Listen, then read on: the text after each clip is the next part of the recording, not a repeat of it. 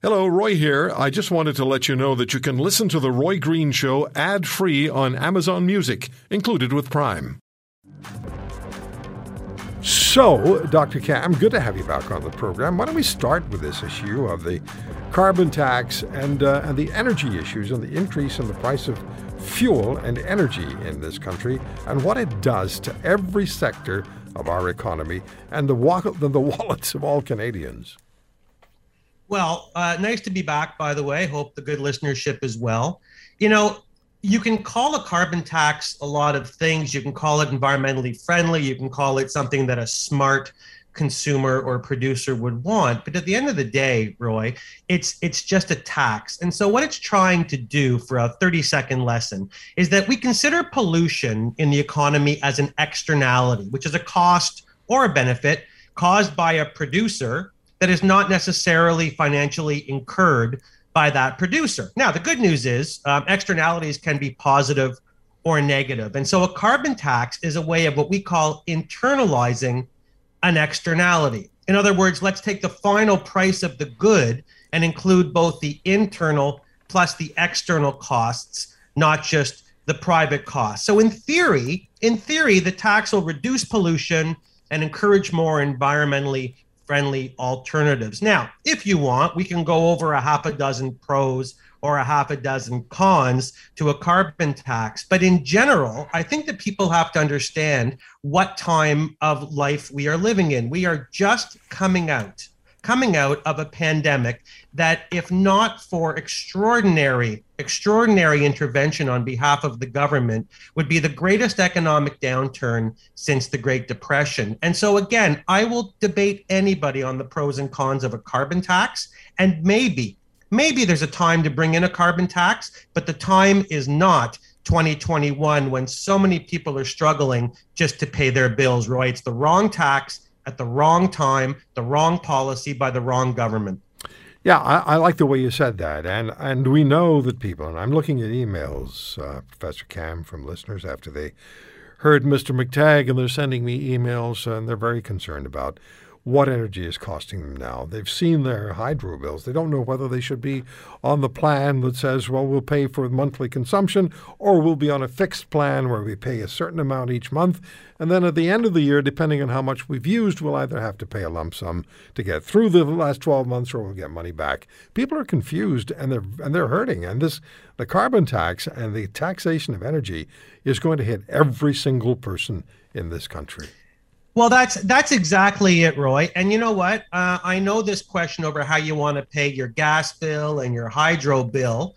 And I would argue it really is not something to worry about. We are going to get slammed either way. You're either going to pay it equally monthly and then you'll equalization at the end, or you'll pay a higher price. It doesn't really matter. So I'm not going to make anybody feel any better and sleep better tonight. But if their biggest concern is which plan do I pay my bills, don't worry. Pay your bills. They're going to go up either way. And I think that that's kind of the thesis, Roy, that I want to get across today. And maybe somebody is listening from the government to understand that they try to sell this. They try to sell this. I know Mr. Trudeau's too busy for Reconciliation Day, but maybe he's not too busy to listen to this, which is that everybody is concerned about the environment. They stand up there with that smug look, like we understand that the environment is of major, major importance to people. Of course, it's of major importance to people. People want to breathe clean air and drink the water.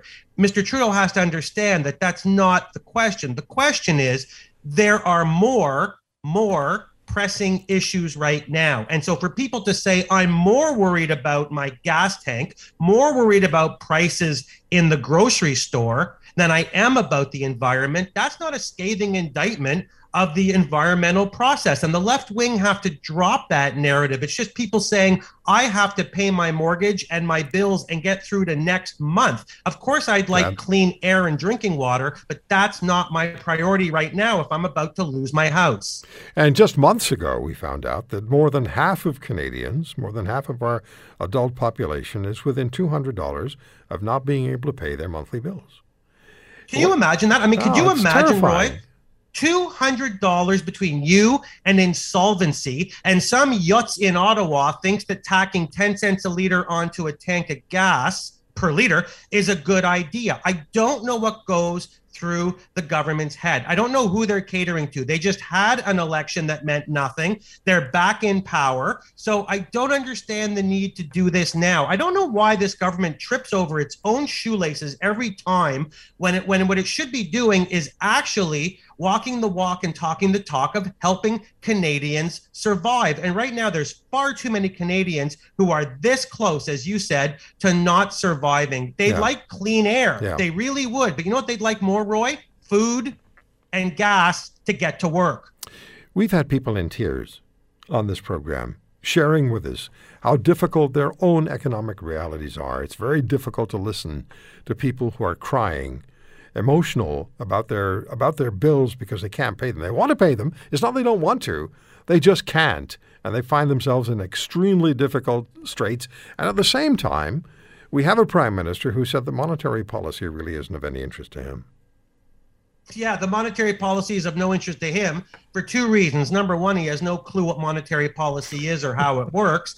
And number two, he seems to have a very non-business, non-economic growth agenda. And why he's choosing this present time to follow that is beyond me. So when he comes out and makes asinine statements like monetary policy isn't our concern, no, of course it's not his concern. And I've had people write to me, Roy, and Twitter me and say, you know, you sound like you're defending Mr. and Mrs. Average, but you're just living in an ivory tower and you're not $200 away from losing your house. But I'm telling people, if they believe anything I say is that as an economist, what I care about are people feeding their families. Right. And at some point, all you have to do is look at the data. Get rid of the anecdotal evidence and Mr. Singh and his expressions of valor, and look at the data. And the data says that too many Canadian families are on a shaky foundation. And I would like to help them, but I don't control the monetary policy,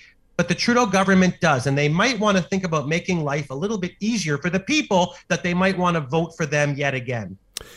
You know, this isn't about anything that Roy Green does, but I was at a food bank recently, and I drop off food periodically. I try to make sure that I contribute to the needs Canadians have for proper nutrition. There was a time in my life where I lived in a homeless shelter and never knew where the next meal was coming from. So I try to contribute as I can. And I was speaking to a person at the food bank, Dr. Cam, and he took what I brought and he put it on the shelf near the door. And I just happened to say, so is this going to be going back somewhere to be distributed or arranged and then distributed and brought forward in the next few days to picked up? He said, it's going to be gone before the end of the afternoon. Roy, I have to tell you a story, and I won't give away any confidential information, but my wife belongs to a Facebook group call, and I forget the exact title of it, but loosely translated, it's people that are food unstable. And when you finish your dinner as a family, if you put your leftovers on this webpage, Roy, no exaggeration, they're gone within the hour. People will come and take your leftovers to feed their family. And this is the problem when we talk about things like carbon taxes, and we'll get to equalization payments today or one of these days. But we're talking about luxuries. We're talking about luxuries of life that don't exist right now when my wife can put our leftovers on a webpage and they're gone within an hour from somebody who can't feed their children. We've lost our way. We live in a society that has this social safety net, and we brag about it. We brag how there's nobody left behind, but there's many. There are thousands of people left behind, and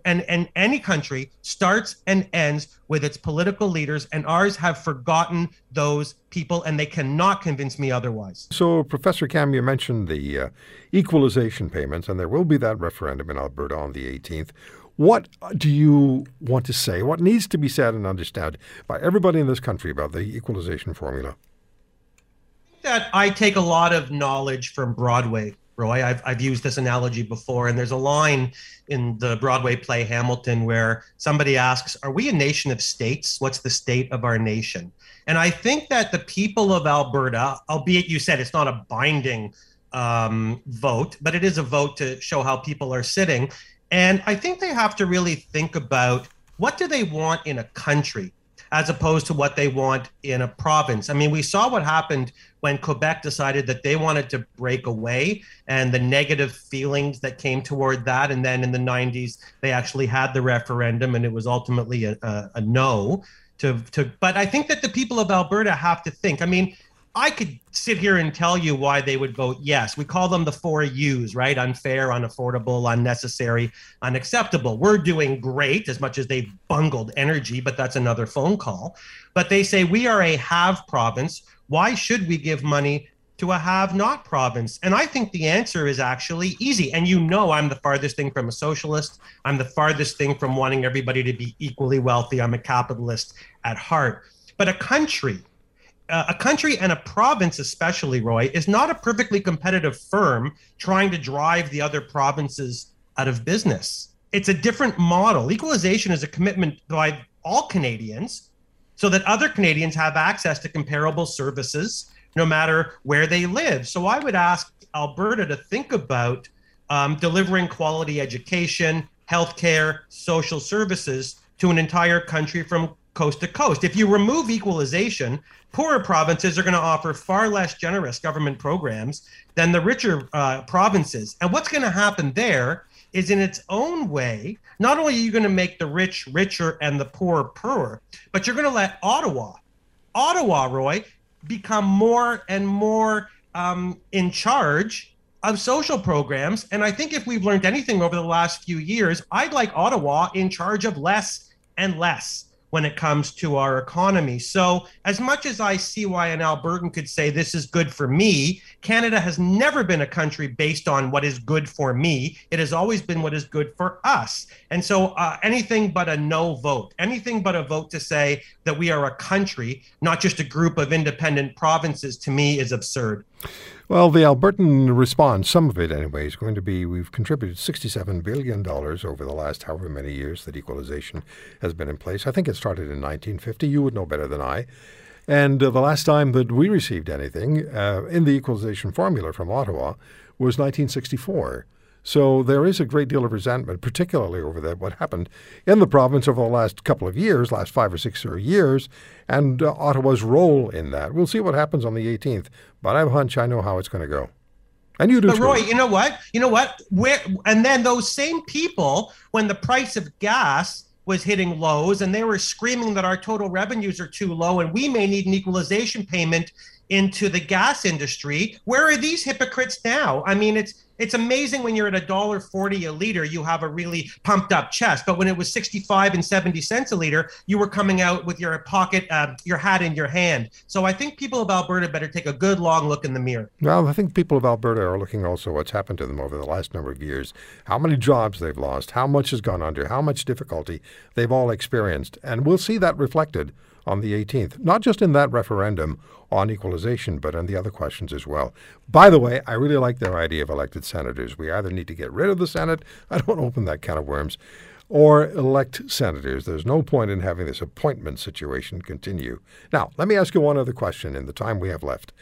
The Pandora Papers. I know you have strong thoughts on that. Mr. Singh said during the election campaign, he said twice on this program, that the he said it every day, everywhere he went, but he said it twice on this program, that the ultra-wealthy and the influential have to pay their fair share. So along come the Pandora Papers, and I get, as I said to you earlier, the predictable emails that say, see, Green, you were talking about the wealthy, and you can't overtax them because they're going to leave, et cetera, et cetera.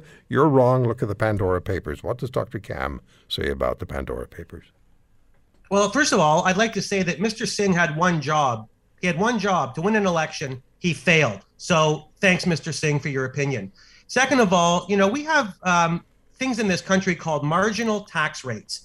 We have marginal tax rates, and they top out at about 53%. So it really doesn't matter whether billionaires are storing their money in other countries or not. Now, don't get me wrong, tax incidents, tax avoidance, these things, we have to deal with them. And if it's criminal or illegal activity, then it has to be looked into. But the point is, whether these offshore accounts exist or not, companies, massive companies like banks, and like e-business companies that are billion-dollar corporations are still only going to be taxed at this top marginal tax rate. So really, I would argue these Pandora Papers, these hidden accounts, they're meaningless. We have a tax base. It gets taxed at an increasing marginal rate until it maxes out. That doesn't make a damn bit of difference whether people are storing money in other countries or not. But to your point, and it's an excellent one, why do these exist? Why are people going to these countries to leave their wealth? Why did billionaires like E.P. Taylor say, thanks, I'll take my ball and my bat and my glove and go somewhere else? Because nobody likes to feel gouged. And the problem is, and you know me, I'm an advocate for Mr. and Mrs. working class person. They don't want to pay more taxes either, but neither do corporations. And corporations, believe it or not, are being just as gouged as Mr. and Mrs. average working person. The only difference is Mr. and Mrs. average working person don't have a place to store their wealth safely like businesses do. But it makes no difference to the tax base. They'd still be taxed at 53% of their company's gross profits. End of story. Come back to something you said in the seconds we have left about what this country is and what we have to decide we are. Blaine Higgs, the Premier of New Brunswick, shortly after he was elected and shortly after he attended the first Premiers and Prime Minister Conference, came on this program and he said, Canada has to decide whether we're a nation or a notion. If you want to hear more, subscribe to The Roy Green Show on Apple Podcasts, Google Podcasts, Spotify, Stitcher, or wherever you find your favorites. And if you like what you hear, leave us a review and tell a friend. I'm Roy Green. Have a great weekend.